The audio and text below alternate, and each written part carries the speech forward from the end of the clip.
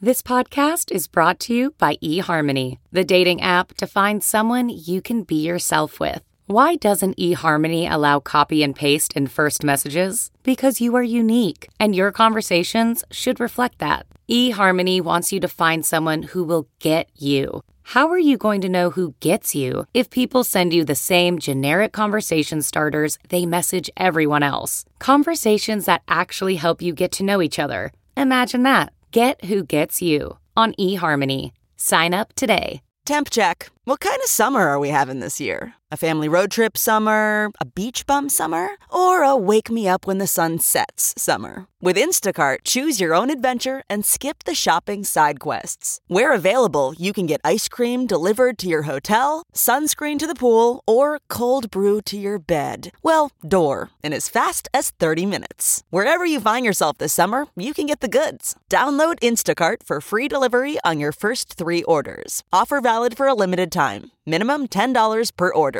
Excludes restaurants. Additional terms and fees apply. Welcome to episode 629 with my guest, Bill W., a very important mentor in my life. And that is his actual first name and last initial. And I don't know why it's taken me so long to have him on the podcast, but a really, really important person in my life. My life changed on July 21st, 2003, which is when I met him and allowed somebody to begin to help me with my some of my many issues. This podcast is not meant to be a substitute for professional mental counseling. I'm not a therapist. I'm just a human being doing the best I can. Thank you to those of you who have signed up for Patreon recently. We could still use a lot more support. The link is patreon.com. Patreon.com/mentalpod. And you can sign up for as little as $1 a month. And any amount is greatly appreciated. You can also shoot us money at Venmo. The Venmo handle is mentalpod. And mentalpod also the website. Go there, fill out surveys. That's a great non-financial way of supporting the podcast. Especially the loves and awfulsome moments and happy moments. Those really make my day, and I think really help bring some light to all the darkness. There is no shortage of darkness in the surveys. You can also, I hate to be this person, subscribe, because that helps improve the downloads and that helps attract advertisers. Let's dive into some surveys. Oh, and the surgery went well. Had surgery a week ago on my shoulder. Thank you for those of you that showed concern, interest, whatever you want to call it. I feel really, really good. The pain is almost non-existent. And I'm super, super happy about that. This is from the Fears survey, and this is filled out by a woman who calls herself Mother of Dogs. And I believe we've read some surveys of hers before. Share something you fear. She writes, I fear that when I'm really old, say 94, I'm going to be so sick and weak. I'll be stuck at an elderly home where I'm not really taken care of and nobody listens to me, my needs, my thoughts, my story, and I'm all alone. All my friends are gone or in other elderly homes in other cities and countries, and I fear that I will feel so much pain for not making better life choices, that it will eat away all my sleep, and I'm afraid that I will just exist there at the end of life's path without someone who's there for me. Holy shit, did that one hit home for me. And I just want to add, the one thing that you're not considering with the people that are supposed to be taking care of you, there might be a language barrier. Because when I catastrophize about the end of my life, that one is always in there. I got a question from somebody who wants to start their own support group. And I have never started my own support group. I do not attend support groups outside of 12-step based things. So I had to just kind of share whatever insights I've gleaned from people who have shared their experiences in running a support group. Because in 12-step groups, there isn't a person in charge, air quotes, like there are people that help run the meeting, but not people who control the meeting and what people say and, stuff like that. Whereas in a non-12-step, that may be the case. Sometimes it's a therapist. Sometimes it's just somebody who started the support group through an organization like NAMI, the National Alliance for Mental Illness. The website for that, by the way, is nami.org. But anyway, my suggestion was check out NAMI and see if you can start a support group through there. And I said that I would imagine that there is an art to letting the meeting work out issues that come up, and feeling that need to control things and keep it, quote unquote, perfect. Because sometimes uncomfortable moments can be the most fruitful for introducing topics we hadn't thought of. Because ultimately, we're in support groups for enlightenment. Why I had trouble pronouncing the word enlightenment. On how we react to difficulty, especially in our relationships and our negative self-talk. So that's my 2 cents on that. This is also from Mother of Dogs. Oh, she went on a tear on the surveys. This is from the Back in Time survey. Share a moment in your life where you wish you could go back in time and say something to yourself. She writes, this is painful to think of because it brings up so much regret. I got to turn my volume down. This is that's a little too much of me. There we go.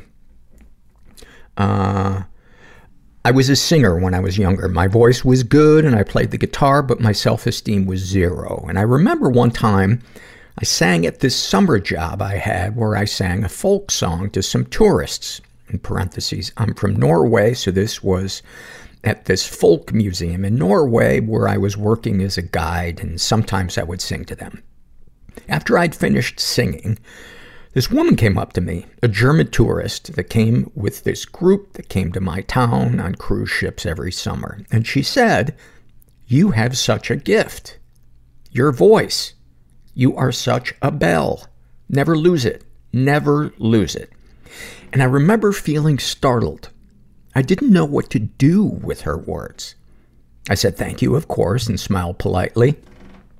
But on the inside, I was devastated because I sort of felt she was right to some degree. I had a gift in my voice, but at the same time, very same time, I had no concept of my self-worth, and it left me startled.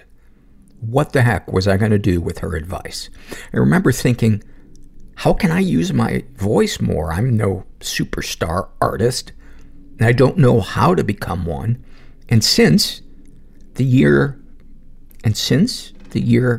flew, I was busy figuring myself out, fighting my inner critic, getting an education, going to therapy for years, struggling with recurring issues with my relationship to my mother and to rejection, amongst several things. Now, I'm suddenly 35 years old and I never sing anymore. So I signed up for this choir I used to sing in many years ago. But I got rejected because they had an age limit of 30 years old for new members. And it got me thinking, damn, where did my years go? My time, my voice. Why was I unable to take the German tourist woman's advice and get out of there and sing? Instead, I was busy with being worried So if I could give myself advice, I would say to my 20-year-old self working at the Folk Museum, being startled, and with an angsty feeling in my stomach after the German lady truly saw me and said to me that I should sing, I would say to myself, don't worry. Just start from where you are. Don't let fear rule your path. Just sing every opportunity. Give your best to the moment and trust that that is enough. Love it. Take anything from nature and decide who you want to give it to. I would give the German tourist woman a small Norwegian gem of some sort from a mountain, and I would say thank you for being so kind to me when I was a very sad and insecure 20-year-old working as a tourist guide. Why would you choose this person and this gift? Because the gem symbolizes the core of my heart, which I before felt was lonely and lost, but she saw that it wasn't. The stone or gem would symbolize that she gave me that gift through saying what she said to me. That was beautiful. Thank you for that. This is from the same survey, filled out by a guy who calls himself Dustin Justin, the Cornucopianator.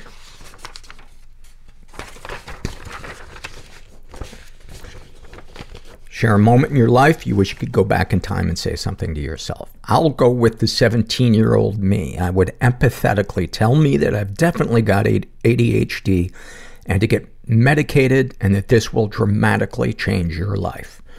Honestly, I'd also have an elevator pitch of key points to optimize my impact talking to the young me. The family is not well. Taking space from them in every sense is okay. Same goes for any other relationship. You can live your life with or without their jabs and muzzles. Stick with martial arts. Working harder is actually much easier and much more enjoyable because of all it affords you. Learn languages now, just a little bit, day by day. You can live a quiet life. You get to feel safe. You get to have fun and be surrounded by people who care about you and treat you well. And of course, buy Facebook stock, Bitcoin, etc. McFly! Exclamation point. Take anything you want from nature and decide who you want to give it to. The Tunguska event, in parentheses, a 12 megaton meteor airburst explosion at 5 to 6 kilometers over Siberia in 1908. Who would I give it to? Several bullies from over the years. I figure that would really help my inner 6 to 39-year-old deal with some significant blockages. Why would you choose this person and gift? Because I'm mad. Pick a positive moment in your day. Use all your senses. What did you see, feel, smell, and think? When the neighbor's puppy, my little buddy, was outside when I left to run errands, and I got to feed her a treat and pet her through the fence. Love it. If you could have any superpower, what would it be and what would you do with it? The ability to control and read other people's minds. Sounds creepy, but you could basically just expose horrible humans as a full-time job and probably change the course of civilization. Or the power of flight would be rad because you could always be in so many different parts of the world whenever you felt like it. You could also pick up bad people and drop them in the ocean or on the pavement, etc.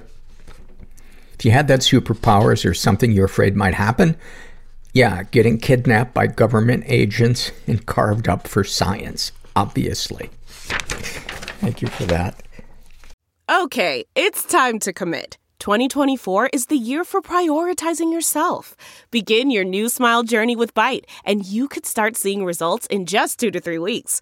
Just order your at-home impression kit today for only $14.95 at Byte.com.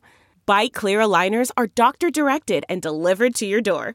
Treatment costs thousands less than braces. Plus, they offer financing options, accept eligible insurance, and you can pay with your HSA FSA. Get 80% off your impression kit when you use code WONDERY at Byte.com. That's BYTE.com. Start your confidence journey today with Byte. This episode is brought to you in part by Purina. Purina is dedicated to creating richer lives for pets and the people who love them. From helping older pets think like their younger selves to making cat ownership a possibility for more people than ever, Purina is helping pets thrive so they can live long, healthy, and happy lives. Purina has you covered for all your furry friends' needs, whether they meow or bark. From litter to treats to their best-in-class, nutrient-packed food with taste your pets will love, Purina's got your back at every stage of your pet's life. Your pet gives you the joy of the spring sunshine all year round. So today and every day, care for your pet with Purina. Your pet is Purina's passion. To learn more, head to amazon.com/Purina. This is a happy moment filled out by a woman who calls herself LD. And she writes, I don't have many close friendships. Having mental illness and also being a 34-year-old woman without children makes me feel like an outsider a lot of the time. I have a tendency to isolate or to not ask for what I need from others because I feel unworthy for taking up space in their busy and vibrant lives. But on Friday, my friend/roommate from college, who I'm still very close to, but don't see that often for the reasons I just stated, texted me and said, hi, I got a babysitter for tomorrow and I would love to come see you and maybe we could go out to dinner if you feel up for it. I feel like this may seem very normal to most people, but I guess it just felt so good to feel worthy and wanted and special enough for a very busy friend to hire a babysitter and make the effort to drive 30 minutes to spend the evening with me. I'm almost always the one to initiate plans in all of my friendships, and I can't quite articulate how affirming it is to be on the receiving end. We had a lovely dinner and ordered 3 different desserts to go and came back to my tiny, quiet apartment. While I had a moment of feeling self-conscious that my home lacks the kind of warm, messy, boisterous energy that I feel when I'm in her home with her 2 young kids and dogs running around, she immediately flopped onto the sofa like it was our old dorm room and let out a huge, comfortable sigh of relief and said, this is heaven. Yes, my life may be boring and feel lonely at times, but I guess it's rather peaceful. And it turned out to be just what a friend with a lively but chaotic life was craving. I guess connection doesn't always have to come from having the same circumstances. It can come from sharing glimpses in the opposite ways of life and helping to give one another the parts that we are missing in our own. Love it. Speaking of loves, this is from the Love Survey, filled out by Borderline But Brave, and they write, I love how productive and happy I become the day after having a serious depression episode and want to unalive myself. I just cleaned my whole apartment while dancing. Funny how BPD works sometimes. Yesterday, I was in the emergency room, ready to be admitted. My consciousness might be disintegrating. Heavy weighted blanket on my brain. Symptomatically, and I can't think straight. Things present themselves for a reason. And I can't see straight. I couldn't even drive. The first movie that I remember watching with him, post-traumatic stress, when I was like 5 years old, was Pulp Fiction. And moral injury. I would act out the scenes. Gonna go to hell. With my Barbies. The greatest source of our suffering. Ordinary is where all the good stuff happens. Is our unwillingness to experience and accept our emotions. It is very hard to heal in dark isolation. I developed compassion. It is in connection and community where that happens. The process was nearly unbearable. Like, I'm gonna have to kill myself. We'll be right back after this. I'm here with my, I don't know, what do I even call you? Bill, his name is Bill W. Oh, really? We're gonna start like that? I would have thought that you would have had this all figured out with these amazing accolades, and you're like stuttering into this? Yeah. Could you kick it up a notch, please? I'm a little intimidated.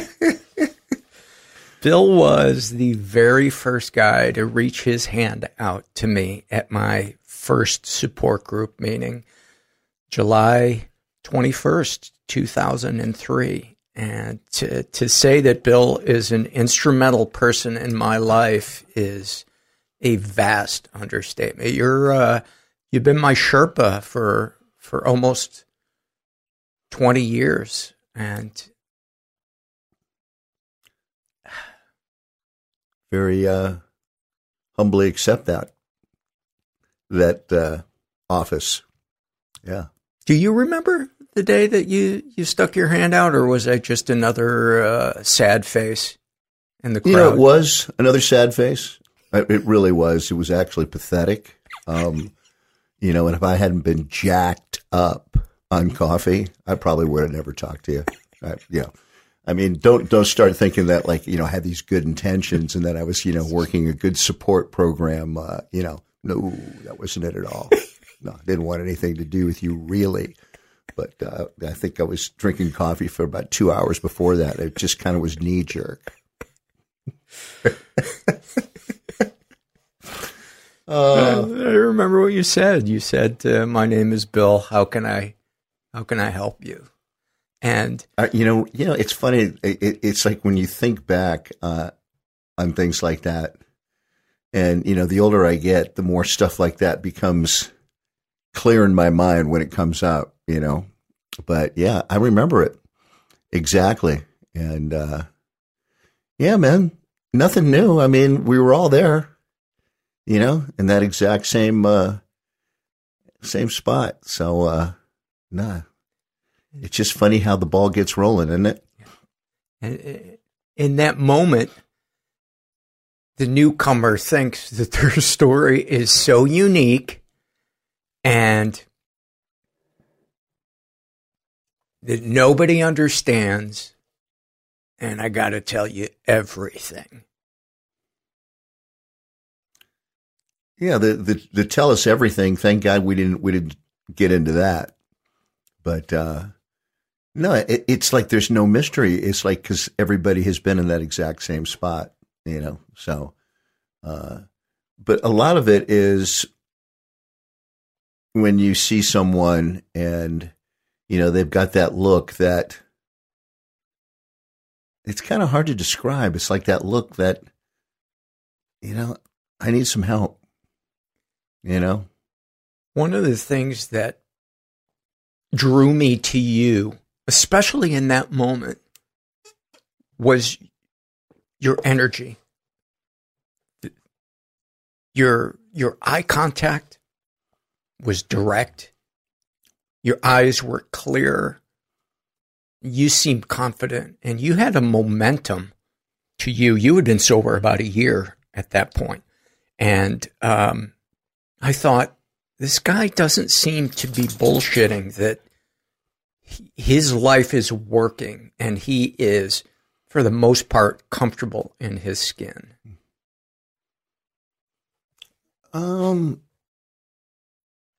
know, it's like at that point for me, it's like, you know, timing in life, I think, is just kind of everything. You know, when we arrive at certain places in our life, certain situations, the one that you're bringing up now, and what actually brought us there and what's happened to us to be at that place at that time, you know.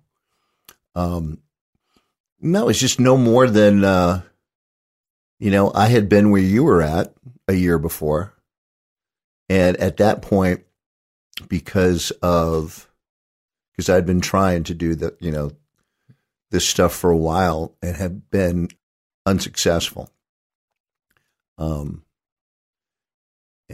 had gotten a moment of clarity, which kicked me into a realm that I had never been before. And I can't really describe it, but I changed like in a moment where something happened to me where I understood why I was there and what I had to do. And because I had been trying for a while. When you say there, you mean at your bottom or at a meeting for help? Both. You know, it kind of happened at the same time, you know, because I had been trying to do this for a while. Mm-hmm. You know, when it happened, it's like I understood things that I had understood before that I didn't really get because I was this ex-pro athlete that would always work out my way through being down.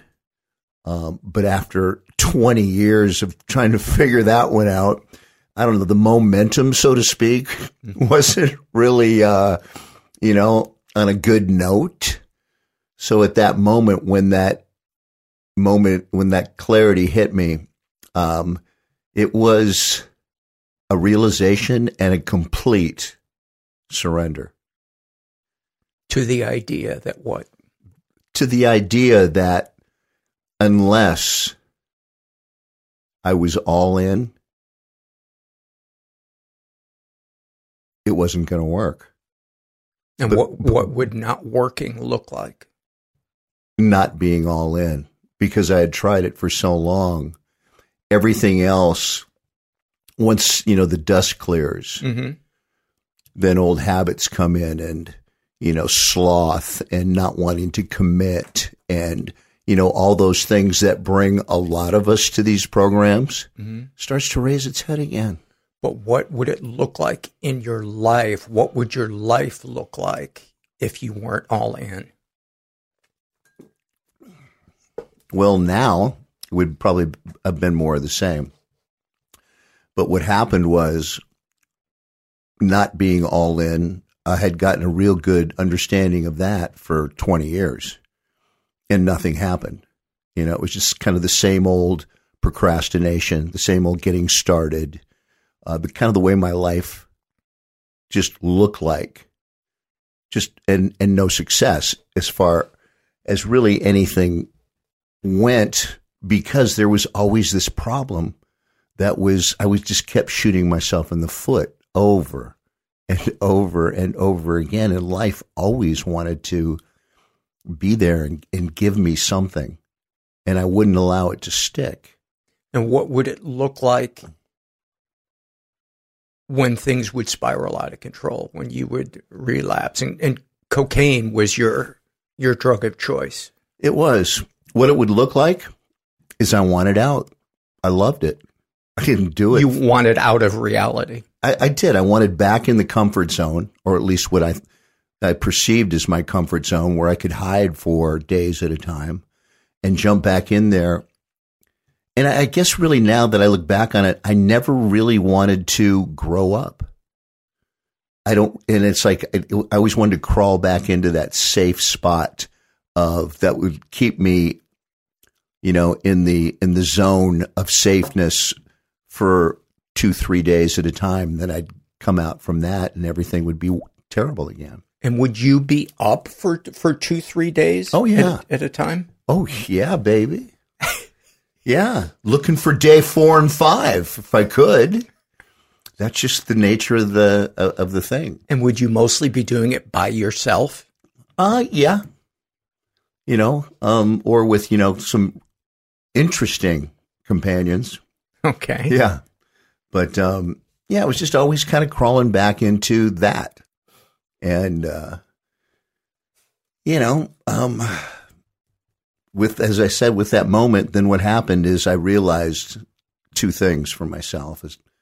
And in that moment, things became clear on 2 fronts for me. Number one, for the first time in 20 years, I finally actually really realized that if I didn't get sober, I was going to have a really terrible life. And I was still fairly young at the time, I think then I was in my mid-40s, almost 50, and always kept myself in good health and good shape. But I really understood that my life was going to be terrible from there on in. And number 2, for me, I realized that I needed to be alone, because I was always in a relationship with, I wanted her around, just to make me feel good and make everything all right. And they were usually on about the 3 to 5 year plan with me. Yeah. I mean, they saw some potential, and it started getting tarnished very heavily about during the 2 to 3 year period. So, but I realized I needed to be alone for a while, and I needed to make the next part of my life. I needed to be all in, and I needed to make that the most important thing in my life. And one of the things that you had done was you inherited your dad's paint store. He passed away when you were, a teenager? No, I was in my early to mid 20s. Okay. Yeah. And you kind of chipped chipped away at that through, was it mostly spending money on cocaine? Was it not working and giving it the focus it deserved? You know, I did give it the focus it deserved for 3-4 years. And then things got very good. And I kind of created this lifestyle where I was living out at the beach and life was really good. And then because things were all clicking on all cylinders, I started kind of like moving into a little bit more of the direction, you know, of the abuse direction. Mm-hmm. And then eventually it just, you know, it was gone. Yeah. And, yeah, but you know, that was, you know, another 10, 13, 14 years down the road until it started clicking in. But, yeah, I mean, I'm just very grateful that, number one, it did. And then when it did, I was, for the first time in my life, I was all in something.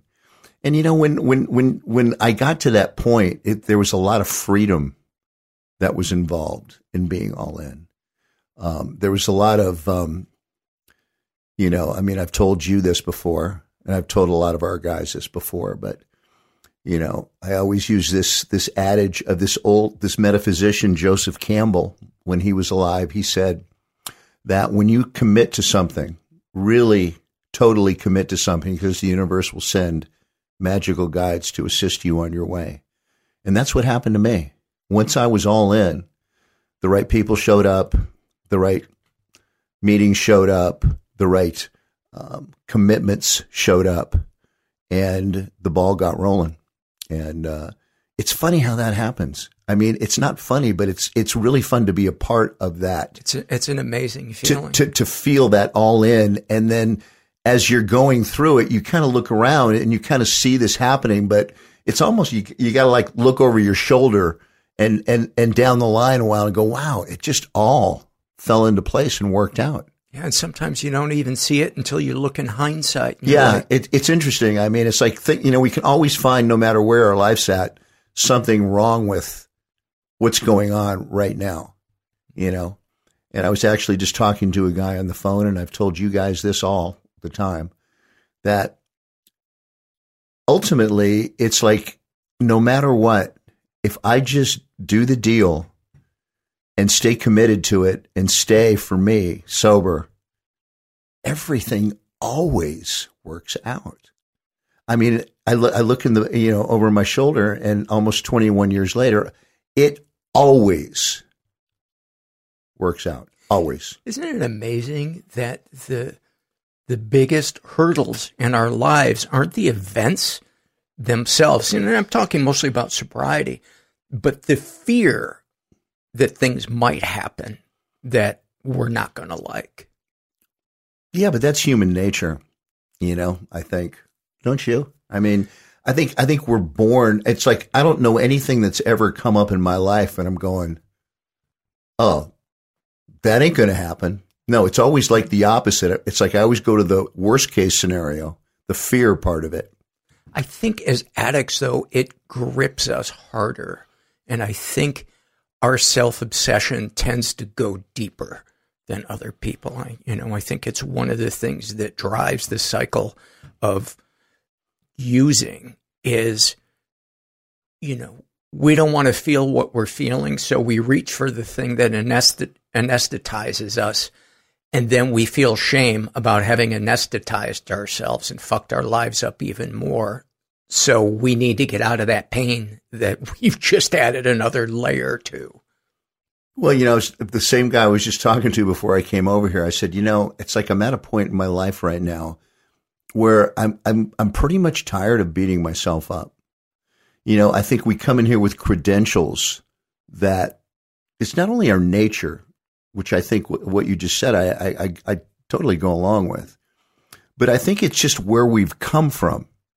You know, nobody usually gets into a self-help program by mistake. Yeah. You know, we've all earned our pass to get in there. And unfortunately, what comes with that over the years and years is not doing things right and not showing up and beating ourselves up and seeing other people move on and we're not. So we have this assumption of ourselves that there's something wrong with us. And when something comes up, and it doesn't even have to be that much, it's like, here we go again. I'm bad. I'm doing this wrong. And that happened to me today, just out of the blue. It's like I got up in the morning, I was having coffee, and these old thoughts came in about thoughts that I used to use over. And sometimes they get very hypnotic. For instance? Like sexual thoughts, on what drives me out, old thoughts, whatever they might be. And then they just kind of get a life of their own. And it was fascinating. It's like I was actually not even part of what was going on. And right away, it's like I want to, because it's like I was just getting ready to meditate. Mm-hmm. And right away, I think to myself, I'm a bad person. I can't meditate. It's like, how can I do that after, my mind going there? And I thought to myself, you know what? F this. The book tells me that I can start my day over anytime I want. I'm starting it over. And I did. And I'm not taking this anymore because I'm not perfect. But I can start rewiring it anytime. And I did this morning. It was actually like a really fun thing because it didn't grip me and become a part of my day. I moved on. And it's like, and it was actually kind of a nice little victory. And here I am, getting a caffeine buzz, hanging out with you. I had a similar, not a sexual thought, but a self-defeating thought this morning. I was laying in bed, and I just thought to myself, I'm soft. I don't have what it takes to reach the finish line, not staying alive, but having a life that works financially, that I'm going to sputter out and I'm going to be in poverty when I should be, in my 70s, looking at being able to retire. And I really started spiraling down with that thought. Comparing myself to other generations, people that, went through World War II and started their own business and worked 12 hours a day. And I'm like, well, I'm just fucking soft. God, I hope you got a cup of coffee on that one real quick. God. It feels so real in that moment. It's crazy, isn't it? How that can come up. It just, it's fascinating, but hopefully, it's like as time goes on, mm-hmm. and the more that we are conscious and deal with that type of scenario, hopefully when those things come back, come up in the future, like they did for me today, I'm not holding on to them quite so tight. I'm not, I don't want to go there anymore. Life is short. I'm tired of hanging out there and beating myself up. And I think that it's just good work habits. And that's the nice thing that we have, like with each other and the people that we hang with, as we talk about that and we share our victories with each other on how we get and circumvent things like that. Hopefully it helps us when that does come up again, and it will. For us. I think that's one of the things that people don't understand who've never been in a support group. They think, why do you have to go every week or multiple times a week? And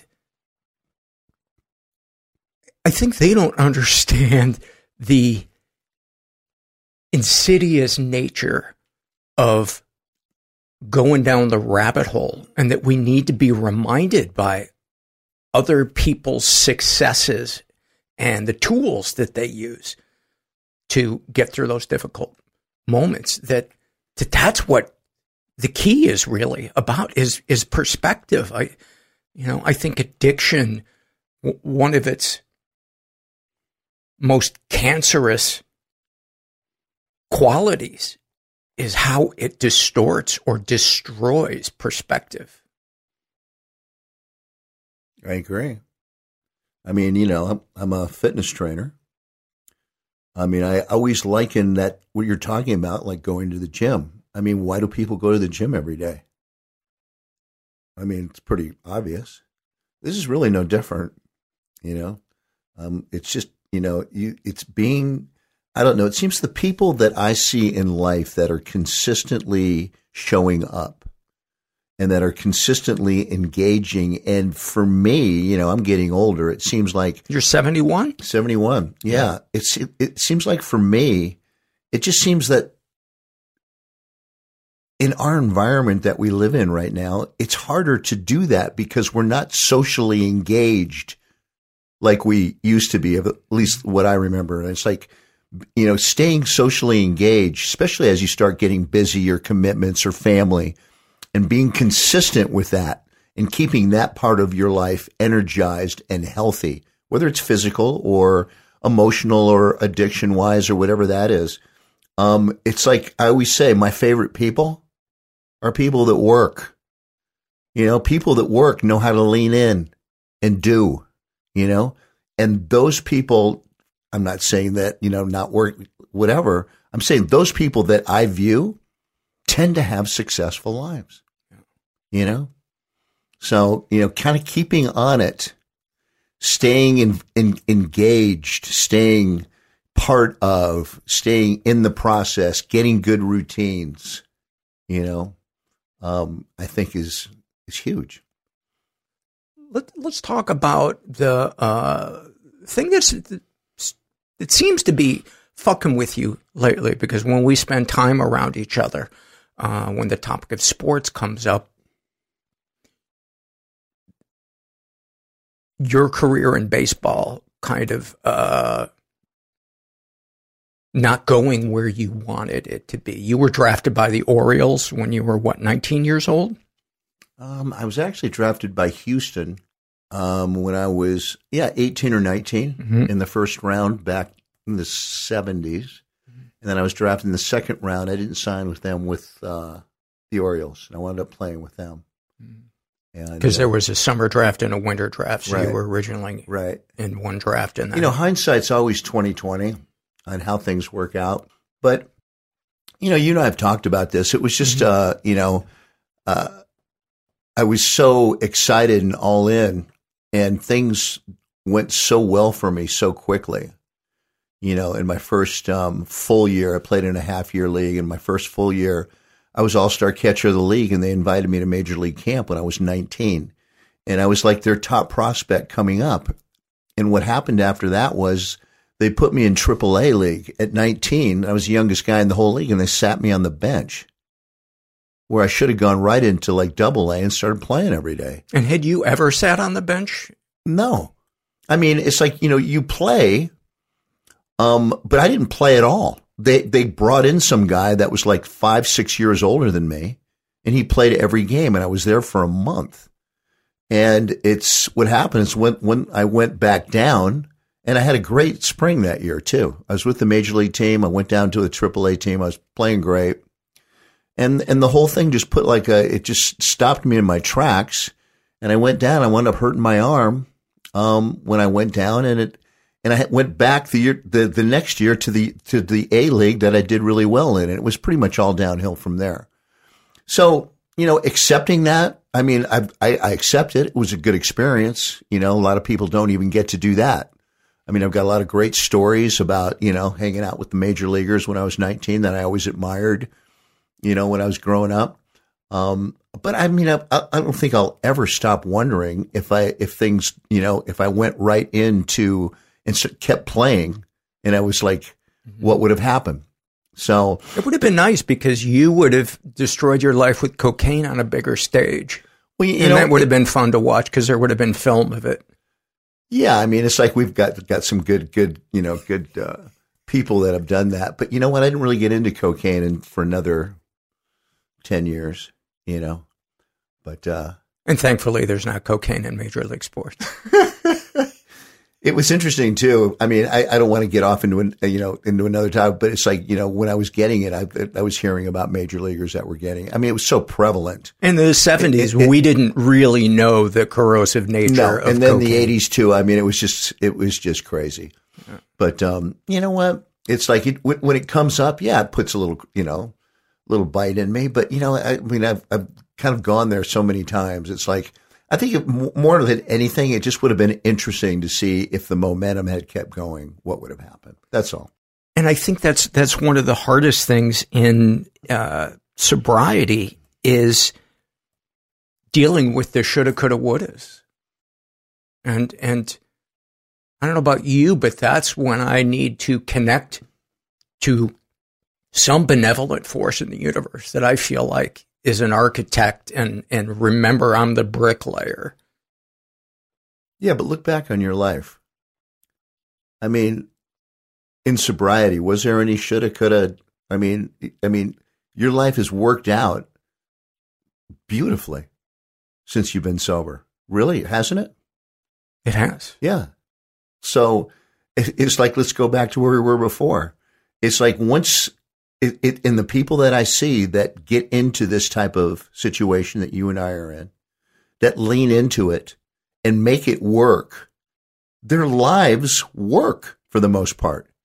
And it's like, I can remember before I got sober, I was madly in love with this girl and we were engaged. And, I was a couple of years sober and I started using and she left me.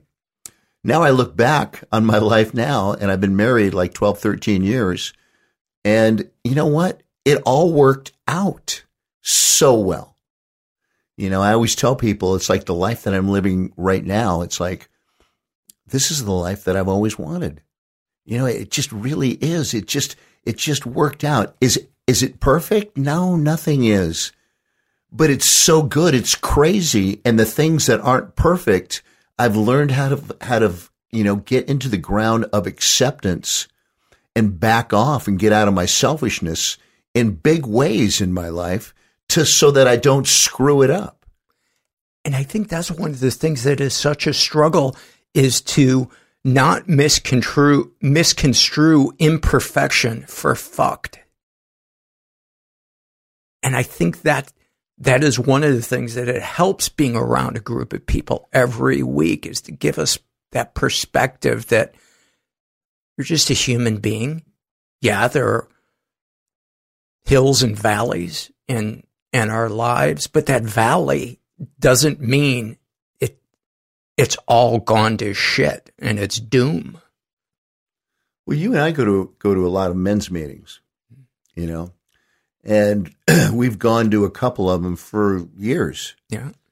And, in accordance with what you're saying right now, it's absolutely true in the sense of you watch other people, like we know people that have had cancer and lost their teeth and recovered and been healthy and gone on to get married, and people that have been divorced but have gone on to a better marriage and showed up for whatever, if there was and showed up in their lives and took care of things. It's like you watch other people go through the struggles that they do. And as they go through them, for me, it just gives me that much more hope that, no matter what's going on with me, I've got so many examples of people that I can think about or call that have gone through much worse than I have. And what they kept doing was the right thing, put one foot in front of the other. And it all worked out.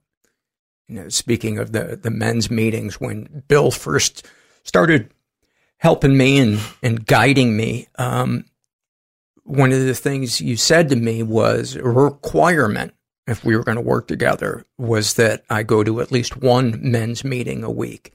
And you were going to the Thursday night meeting, which I talk a lot about on the podcast and how deeply it's helped me.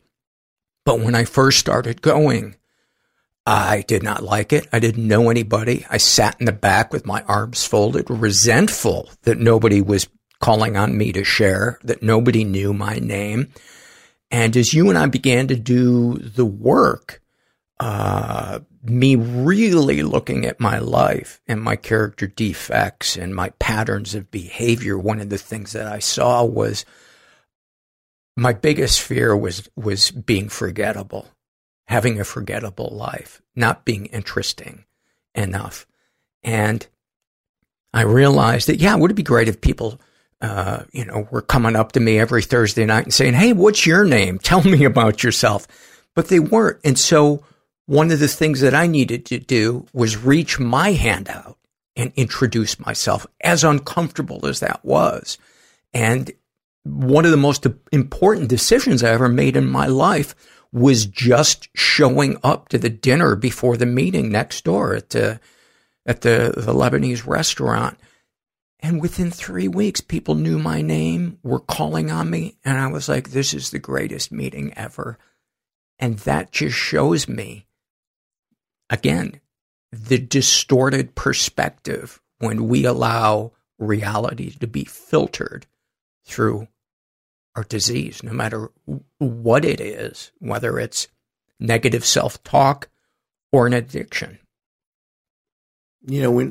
I think it's important too for us, when we get in here, to find someone to help guide us in the beginning that we trust. Because it's like, if we want what they have, like I do what my mentor tells me to do, because I want what he has. I trust him, and as we learn and we go out on a limb and trust people and do what they say and say, you might want to consider, using that sense of humor of yours and lighten the F up there, pal. You can say fuck. Yeah. And it's just, it really, doesn't life really boil down to showing up? I mean, really. I mean, how many times did you go to school, your first few days of school, and you were scared shitless? And then next couple of weeks, it's like you're out, it's like no big deal. Yeah, it's just showing up, and I think that's what they tell us to do. One of my favorite moments that you share in your recovery is when you made that phone call to, I think it was Philip. You were a couple of years into your sobriety. 6 months. Yeah, share that moment.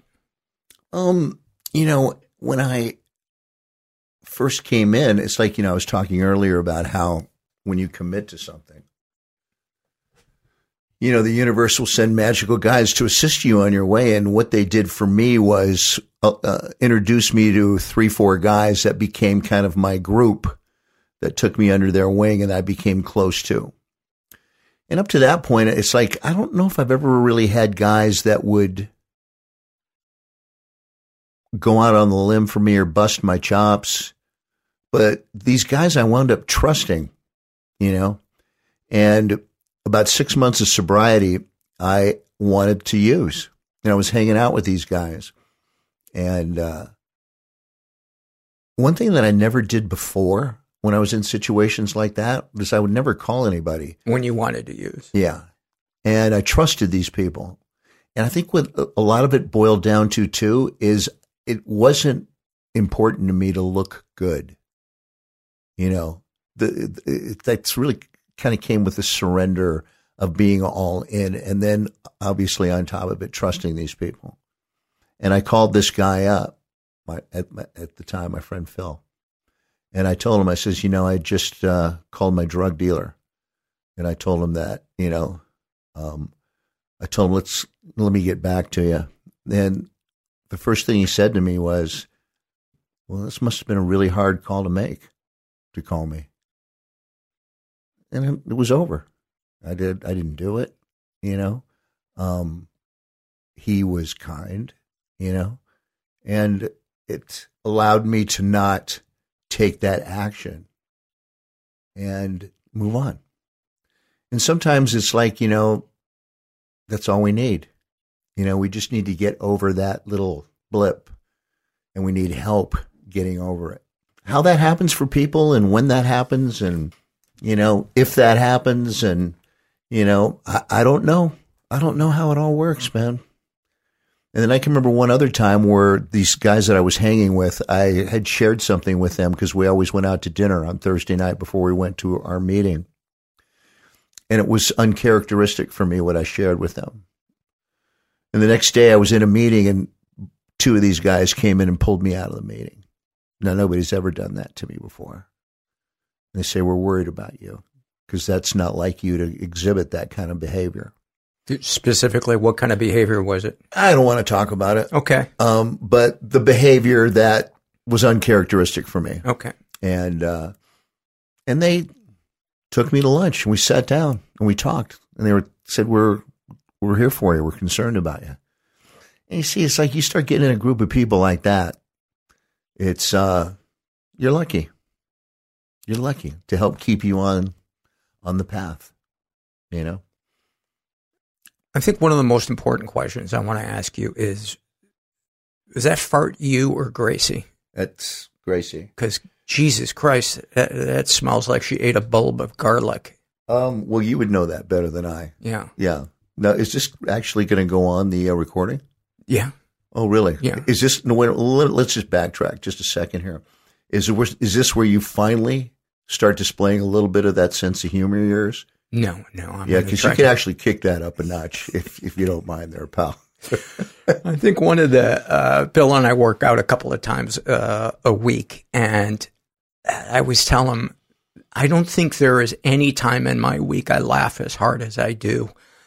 One of my favorite things about you is when I walk up your driveway, and Bill's got the equipment in his garage, and always music playing, and you're dancing to some song, and not just dancing, but dancing in a ridiculously old white guy way that is usually totally inappropriate for the song, but somehow first works. of all, it's not totally inappropriate. Yeah, I'll be the judge of that. It's like you just don't unfortunately appreciate it.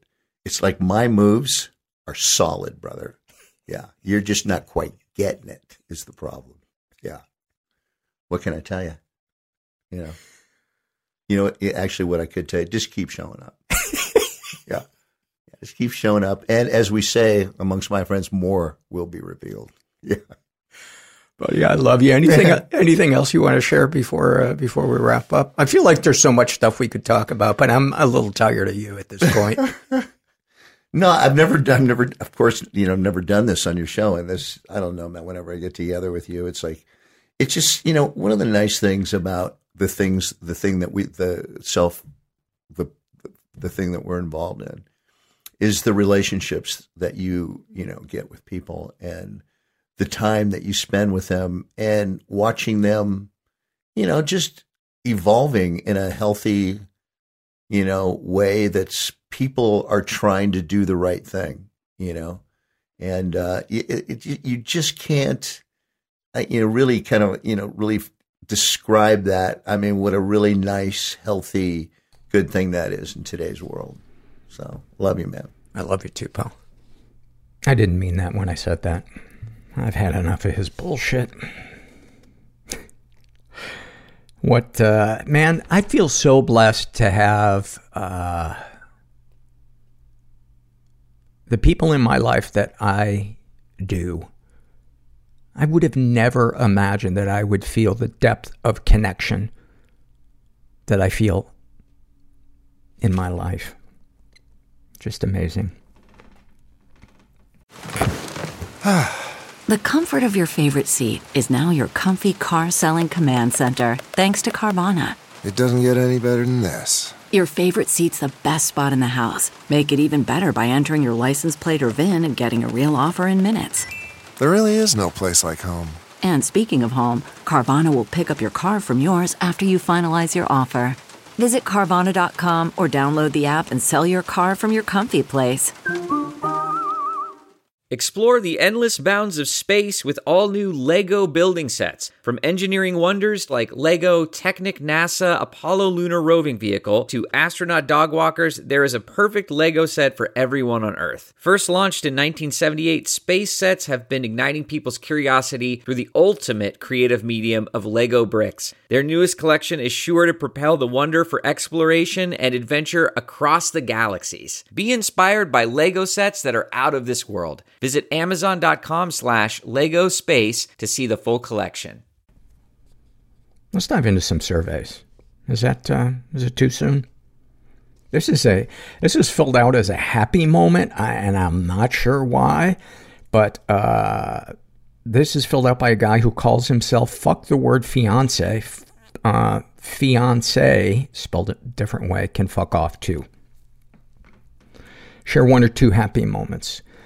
Half an hour ago, I sent an email to a girl I thought I wanted to marry only a few months ago. In my email, I asked her to send me videos of her fucking other men. Not a totally weird request, since she used to do that for money. Yes, I was in love with a sex worker. Until I saw her with another man, until I saw her take a dick in her mouth that wasn't mine. I'm not sure why my brain went wacko when I saw her pleasing another man. She'd been pretty upfront about everything till that point, but still, that incident caused a breakdown in me. I cut all contact with her. I started drinking. I started a 3-week-plus depression spiral that had me taking new meds, in the parentheses, with alcohol, and fighting off thoughts of jumping out of my apartment window. And something really weird. I started watching videos of her, in parentheses, readily available online, pleasing other men. The thing that caused a total breakdown before was now feeding a strange fetish, in parentheses, cuckold maybe, question mark, and getting me off time after time. Now, I find myself wanting more. I'm going out of my way to get the dirtiest, filthiest porn that she has created. It makes no sense. Or does it? Question mark. I've always been a confused fella. All I know is I really miss the days when pinball and a cheeseburger would bring me the ultimate satisfaction. Wow, that is intense, man. And I think that would be a good thing to talk to a therapist or people in a support group about, because there's nothing wrong with having a fetish. It's, the question, is this interfering with my life? Is this harming my spirit? And it kind of sounds like it is. And that, it's such a mindfuck when the intensity of an orgasm seems to outweigh the corrosive nature of the subject matter and how it affects our lives, if it does affect our lives. There's nothing a hot orgasm can't fuck up.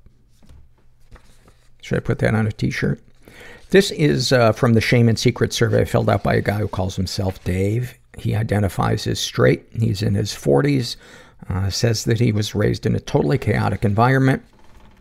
Never been sexually abused, but he's been physically and emotionally abused. He writes, my mother was a schizophrenic. I did not know until I was an adult. As a result, my childhood was full of emotional abuse, although not in a way that is common.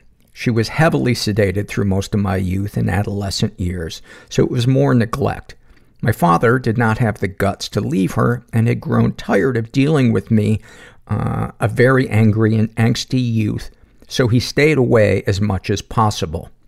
When he was around, fighting was going to happen. Verbal arguments between myself and him, and between him and my mother, and between myself and my mother. Up until I was near a teenager, it was common to be hit with a belt by my father. Some people do not consider this abuse, although I never knew what I was going to say to set this in motion. I thought this was normal behavior until I was into my 30s and sober. Any positive experiences with abusers? My father and I had a decent relationship up until I was 11. Although he hit me a lot with belts, we spent a fair amount of time doing recreation like fishing and hiking until about the age of 11. Darkest thoughts. Not being alive. I'm not suicidal, but I often wonder why I can't just be dead. Darkest secrets.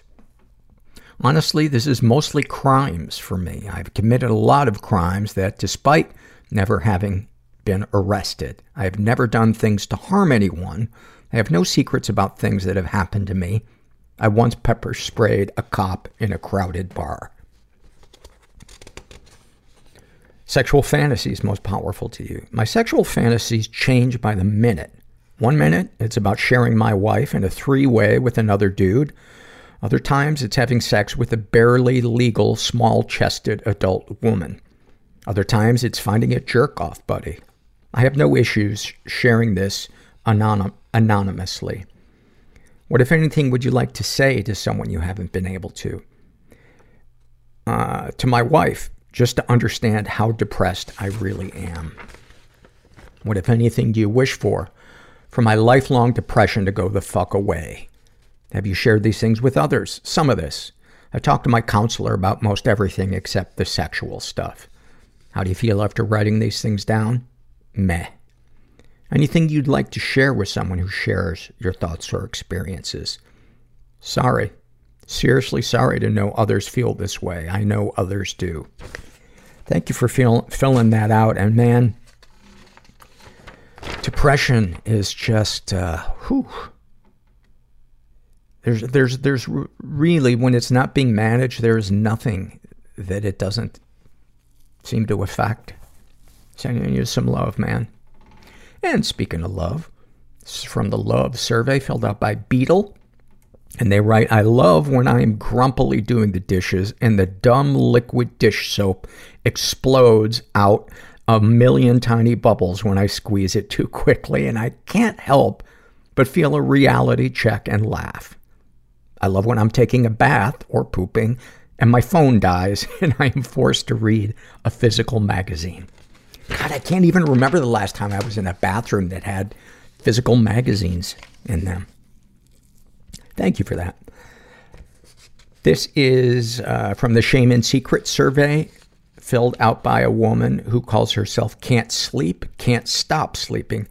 Man, is that a t-shirt? Holy shit. Do a lot of us relate to that? She identifies as bisexual. She's in her 20s. She says that she was raised in a totally chaotic environment. She was a victim of sexual abuse and never reported it.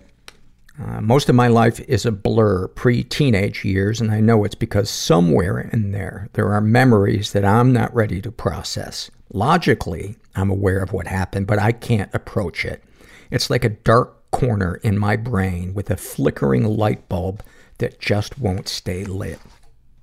Oh my God, that's such a good analogy.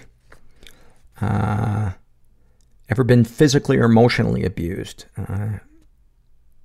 She writes, my father cheated on my mother for years. He would take me to the woman's house and make me run laps in the fields while he did whatever he did.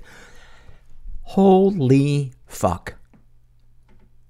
Does that count as multitasking? Your dad being a dual dick at the same time? That is so fucked up. He would lie to my mother and tell her he took me to a movie or to lunch and just expect me to lie for him. And I did, because it was the only time he spent time with me or seemed proud of me. He has never stopped being disgusted by me for being overweight. I can see it in his eyes, even now as I'm an adult. He pushed me to starve, and my mother pushed me to overeat. And I know he hates that she won. I binge until I feel full, and then starve myself until I feel clean and empty, and then swap back and forth. I don't know what else to even say, but all these thoughts and feelings flooding my brain are too much for me to handle, and I don't know how long I can hold on to that rope tethering me to being a functioning human before I snap. Any positive experiences with abusers? My father only loved me when I lied for him or lost weight. Oh my God. Can you imagine that as a t-shirt? Oh my God. He withheld affection unless it was an effort to win me from my mother's side. But when he was happy with me, things were great. I think he has his own set of mental health issues that he avoids, you think? And he could flip instantly from attempting to bond to shouting and angry and slamming doors and then freezing me out for weeks at a time. I was a child, and he would pretend I didn't exist as punishment. Oh my God, I'm so sorry. That is so fucked up. What a mindfuck. Darkest thoughts. One of my friends killed himself a few years ago, and I still think about him every day. Not because I miss him or because I wish he was back, but because I'm jealous that he found a way out and I'm too much of a coward to follow. Oh man. I hate when people call themselves cowards for not following through on ending their lives, but I'm not going to try to tell you what to say or think. It just pains me to know that people have that attitude. Darkest secrets. I've been dating my boyfriend since I was 17. I am intensely codependent and hate myself anytime he spends time with anyone but me. I punish myself when he gives his attention to coworkers, friends, family, even if I'm not around for him to pay attention to. I'm under constant, unbearable fear that he will leave me or cheat on me, or that secretly he hates me and is disgusted by me, even though he's a fucking saint and acts like he adores me. But I know that no one could love me, so it has to be something else. Well, my God, one of the things that Dr. Alan Rappaport says in this brilliant article he has about being the child of a narcissist is that we tend to view, we believe that people outside our family view us the way the narcissistic parent did. And so how could you not have that lurking fear that your partner is going to cheat on you? Which to me is,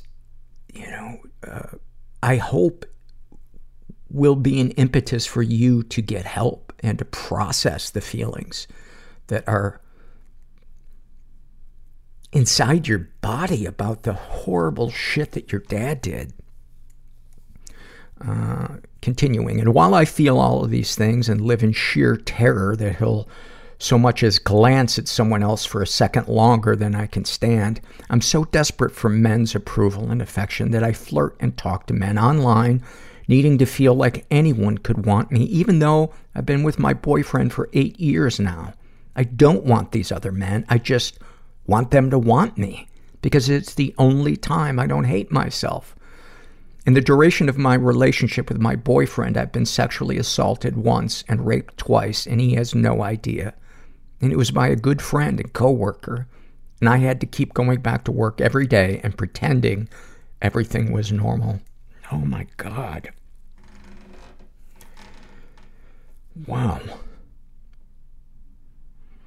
Sexual fantasies most powerful to you. Rape, incest, violence. I flinch if someone so much as lifts a hand too quickly in front of me, but it's all that gets me off. What, if anything, would you like to say to someone that you haven't been able to?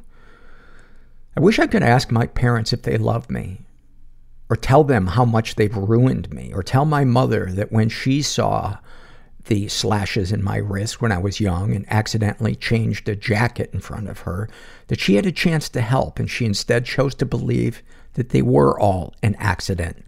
How clumsy of me. What, if anything, do you wish for? I wish that I could feel love from someone, anyone.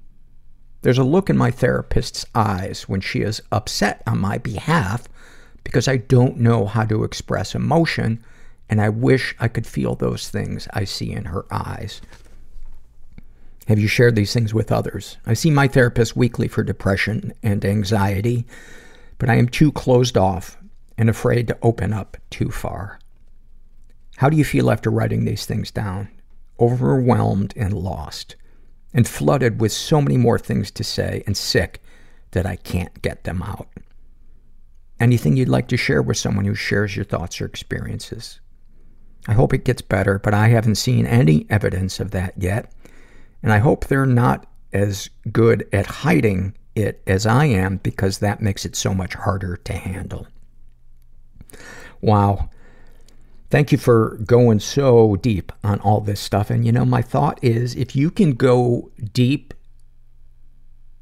writing this out, I think there's a chance that you can go deep in verbalizing this with your therapist, and maybe just taking baby steps. Maybe just a little bit, one session. I don't know. But sending you some love. And speaking of loves, this is from the love survey, filled out by somebody who calls himself 23-year-old infant with a BFA and a driver's license. Love it. I love wearing a tidy black t-shirt with Wrangler work jeans and my winter boots. This outfit makes me feel handsome and reminds me of the photos I've seen of my dad skateboarding when he was my age. He and I don't always get along, but I love seeing traits of his masculinity in myself now that I am more comfortable about my gender presentation. I love the serious look in my girlfriend's eyes when she cuts my hair, and how fresh I feel when she's done trimming the scraggly bits of curls that grow on the back of my neck. It's my favorite thing about getting a haircut, too. I could give a shit for the most part about what the rest of it looks like, but just getting rid of those little baby hairs on the back, the baby mullet.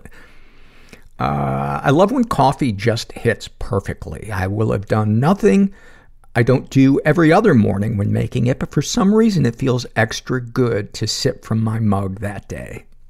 I love when a book or a film makes me feel hope for humanity, like we are not in this alone.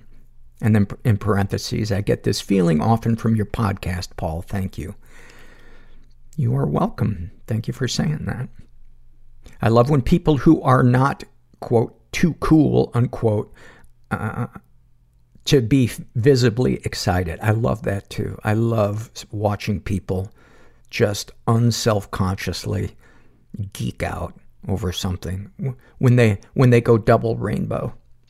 I love watching pigeons use their tails to balance themselves on telephone wires, especially when there are many pigeons huddled together on the same line, because then they seem to move their tails in sync, responding to the wind. I have never noticed that.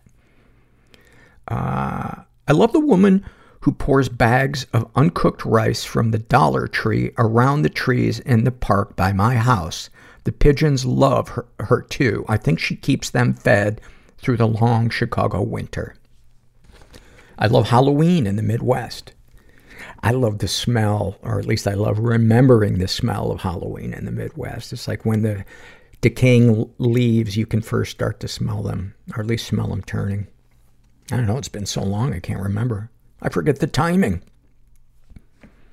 I also, in hindsight, loved the feeling when you debated on whether or not to knock on. It was usually like an old person that lived by themselves that, there were rumors they're crazy or they stabbed somebody one time. And you would like dare each other to go knock. And then they were usually like, oh, here, honey, here's a Butterfinger. I love learning a new soup recipe. I love waking up in the middle of the night to the sound of a storm outside and falling back asleep knowing that I'm safe and warm inside. The rain tapping harmlessly against my window. Oh, that is such a good one. I love that garlic exists. Same with onions. I love moments where I've barely started a recipe, just put onions in a pan with olive oil, and this simple combination is enough to pull my little sister out of her room and prompt her to say, "That smells good. What is that?" This happens almost every time I cook. I hate when it's icy outside, but I love the camaraderie this prompts in strangers. Someone further along the sidewalk will call out, "Careful, it's slippery there." Or someone else will laugh with you as you slowly pass each other on the street, shuffling at a snail's pace to avoid landing on your butt. It reminds me that we are really all just trying to get where we're going safely, and for the most part, we want that for each other too. Oh, those are awesome. Thank you for that. This is a shame and secret survey, and this was filled out by a gender fluid person who refers to himself as ceremonial dog fart. I'm not sure why it would be ceremonial, but I'm going to go with you on that one. They identify as straight. They're in their 30s. They say that they were raised in a pretty dysfunctional environment. I would say that it was more than that, but they've never been sexually abused. They've been physically and emotionally abused. And they write, "I've always felt shamed by my parents, and as a young child, my father used corporal punishment, which I have only one direct memory of, involving a severe beating that I will detail later, because that is what it was until 2 days ago. I do have memories of being threatened with a belt and a splintery old yardstick." Any positive experiences with abusers? "They are my parents, and in spite of their failings, they've both done a lot and sacrificed to ensure my well-being. I do not doubt that they love me and wish me to be well. It's just that their idea of me being well and mine are very different, and I feel that who I really am and who I really want to be has never been acknowledged by me." Darkest thoughts. "I have violent fantasies. When I feel wronged, I will fantasize about torturing and or murdering the person I feel has wronged me. I also occasionally have rape fantasies where I am the perpetrator. I have never and will never act on these thoughts. The only violence I have ever willfully engaged in were a couple of schoolyard fights as a teenager." Darkest secrets. Scaring a puppy that I had. When Sally was a puppy, I was alone in the backyard playing with her. I have no memory of my thought process, but I did a terrible and cruel thing and tied her tightly to a tree with her leash and started beating the ground around her with a pole I found in the yard and yelling at her, obviously terrifying the poor dog. My father, who had been watching the entire episode from inside the house, came storming out and grabbed me. He dragged me to the tree, where he put the collar around my neck, threw the leash over a branch, and lifted me off my feet, hanging me while he beat the shit out of me with the pole. I don't remember any apologies, but my childhood memories are pretty fuzzy. I do not recall any physical abuse after this incident. I think my father learned a little something from this, but still I was terrified of him for decades. Now I know that I could beat him to death with my bare hands if I wanted to, which brings me a little comfort. The only time I ever recall talking about it in my life was this Monday when I shared the incident with my wife after a therapy session, in which I, for the 100th time, thought about the incident and failed to share it out of shame. My wife was not a big fan of my father before. Now I fear for his physical safety if they're in the same room together. I love that woman. Smiley face. Man, that is one of the fucking worst incidents of physical abuse that I have read doing this podcast. Holy shit. Holy shit.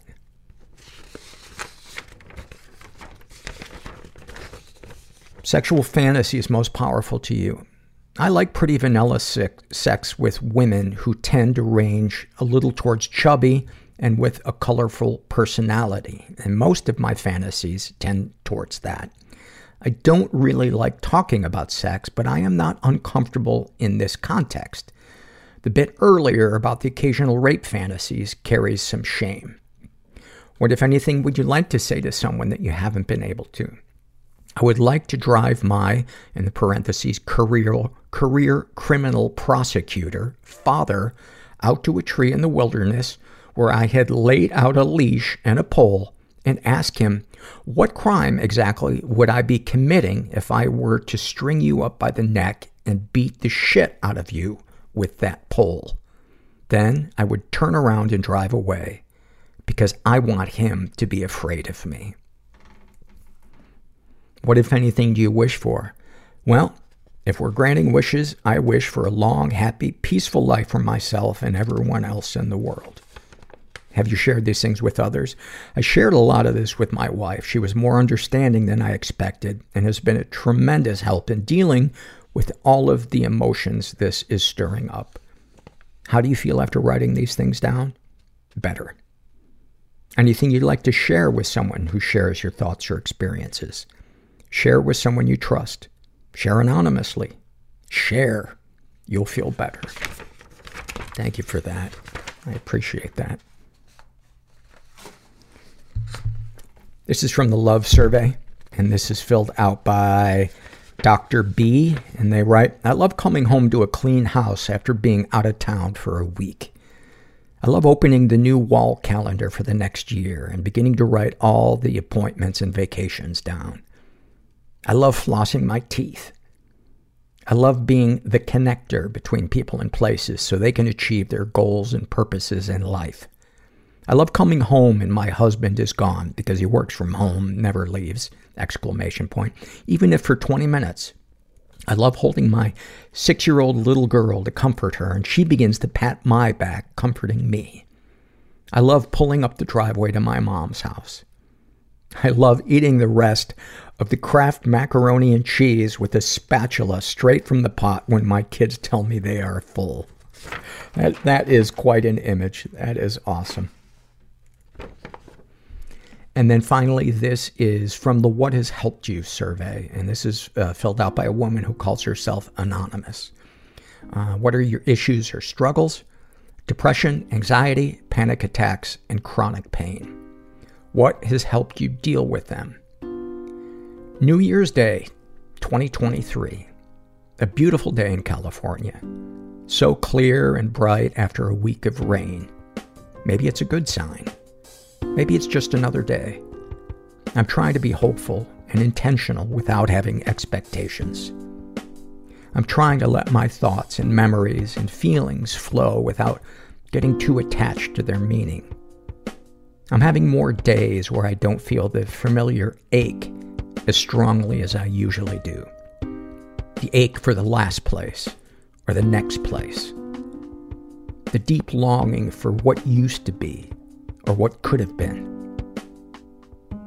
I've tried to let go of the idea that everything might be different if I didn't have mental illness. Sometimes it feels like I am so behind, like my life has not even begun yet. But I'm learning that the awe-inspiring beginnings and endpoints that we see on social media and in the news are mostly fabricated or enhanced. Epiphanies, transformations, fresh starts, they don't happen in a magical moment or on a certain date on a calendar like New Year's. They happen so slowly, so gradually that they are almost imperceptible.